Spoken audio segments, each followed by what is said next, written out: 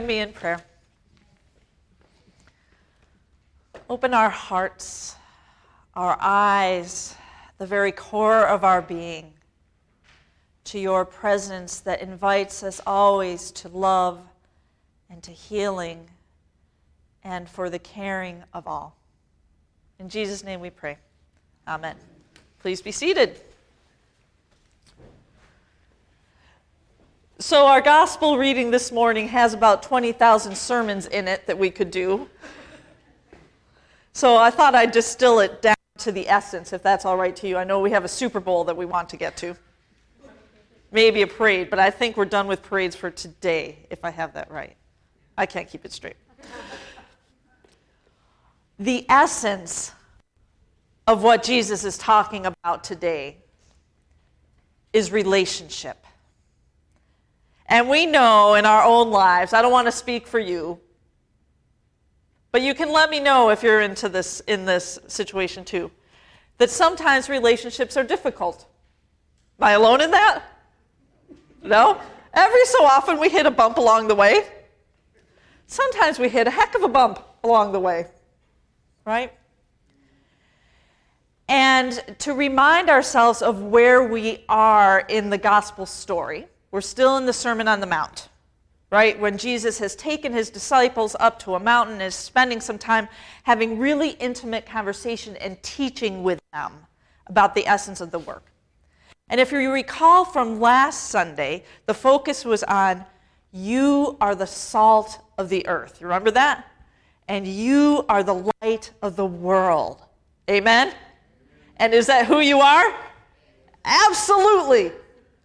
Now, to be the salt of the earth and the light of the world, I'm like Mary Poppins. just run with me on this one. I'm practically perfect in every way. Do you believe that? No? Good, because you shouldn't. Okay. I can't speak for you. I know that it is a bumpy road, this life. And there are times when, wow, I can be that salt of the earth and I can be the light of the world. Thanks be to God. Hallelujah. And then there are times, not lacking in numbers, when I completely fall on my face. Does that resonate? Are you with me? And so Jesus, who is a very wise teacher and very patient and very compassionate, recognized that his disciples might have a little trouble now and then with being, what? The salt of the earth and the light of the world. And so he goes into this teaching that we had in our gospel reading this morning. And he says, now you have heard XYZ, but I say to you, LMNOP. Okay? You have heard that you shall not murder. But I say to you, and what he does when he gets into that, I say to you, if you are angry with your brother or sister, or there is something that is breaking relationship among you, that's the work. What he's doing is he is getting at the root of what brings, in this case, someone to a point of wanting to murder another person. He's saying you have to go back deeper. Before you get to this high level of murder, you have to go down and recognize that it stems from the start of anger with another person. Does that make sense? So Jesus was a radical teacher, and by radical, if you go to the Latin radux, which means root, Jesus is always getting to the root of things. Because we know, for example, with our health, if you can, our physical health, if you can address an issue early on and work with it, it helps you to stay healthier so you don't get this whole other range of disease. It's true in our hearts and our souls as well. If we can recognize those things that are going on early on, that will help us to do the work that God's given us to do, to be part of the healing of the world and to work with it right there before it just explodes. Does that make sense? So in terms of this whole relationship thing, that's the first little episode. We're just going to focus on that today. One thing that can happen in churches generic, is that we start to use religion as a way to avoid this deeper work. Let me explain what I mean. If, for example, I'm having a real difficulty with a person, you know those kind of difficulties that just keeps bumping into you and you keep thinking about it, you know what I'm talking about? Like, I'm going to go to church and I'm going to put an offering in the plate and I'm going to come forward to communion and God will take care of everything. Have you ever thought that? No, you haven't? Oh, I have. Okay. And you just think, if God can just pour enough grace, and we come up and we pour our hearts out to God, but sometimes we avoid the actual work. This is what Jesus is talking about. We avoid the actual work that God has given us to do. This is why Jesus says, if you're coming forward to bring a gift to the altar, brothers, sisters, just put that gift aside for a minute. Go. Be reconciled to your brother or sister. Then come and do the work. So the holiest thing we do isn't actually coming to church. Okay, but you need to come to church, okay? We would miss you if you weren't here. But to recognize, where is there brokenness in my relationships with other people? Where is there brokenness in my relationship with myself, too? Because sometimes we are brutal to ourselves. Where is that? And attend to that work. Because that is the work of truth and of healing. Does that make sense? And God is always in the truth. That's why we want to go to what the truth is that's going on, because that's where we find God. And we do this work. And it's then that God partners with us in powerful ways to bring about healing and transformation. This is not to say it is comfortable work, right? It's awkward, isn't it? Can I use that word? I'm so glad you said yes. It is awkward to do the work of reconciliation. But we can deal with awkward, can't we? And we can have honest conversations where we practice compassionate listening, where we practice compassionate speaking, and just do our best. We won't get it out right all the time, but we just keep trying. And what happens as we do this as individuals and in a community is we have a community that flourishes, because that's what Jesus was trying to nurture. We talk about, remember how we talk about the kingdom, take the G out of kingdom, the kingdom of God, because it's about relationships. And relationships flourish when we can practice with one another that honesty of, you have hurt me, or I have hurt you, and let's talk about it, which takes courage, doesn't it? But courage is nothing but openness to the presence of God walking with us in this work. Courage means open heart.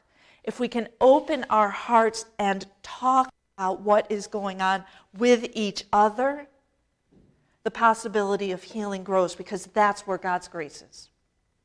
That's how we become the salt of the earth and the light of the world. Okay, so can I share with you a silly analogy? Oh, good. All right, so last night, my husband Dan, who's a great chef, all right, and did you know we have the Super Bowl today? Did you notice that? Okay. We do. Our tradition in our family is my husband always makes wings. He makes the best wings. You have to remember, we're from near Buffalo, New York, where chicken wings originated. He makes the best wings in the entire world. So, of course, last night I'm still working on my sermon. I won't tell you what time. Still working on it late. And Dan is out there in the kitchen, and he's got this whole platter, and now there are only two of us, this whole platter of wings, okay? And he's just rubbing on them. And I'm going, well, what are you doing with that, Dan? He goes, well, Jules, you got to rub the salt into it. So the salt soaks down into the meat, and it draws out the flavor.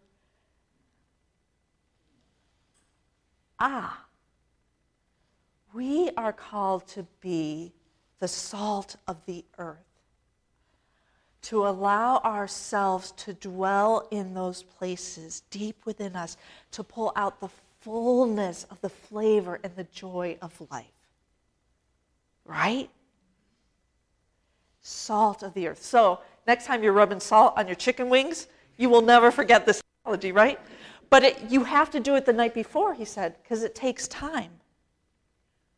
This work of healing and reconciliation is not fast work. It takes time, but it's real. You are the light of the world. Remember we talked about this last week? You bring a candle into a dark room, what happens to the darkness?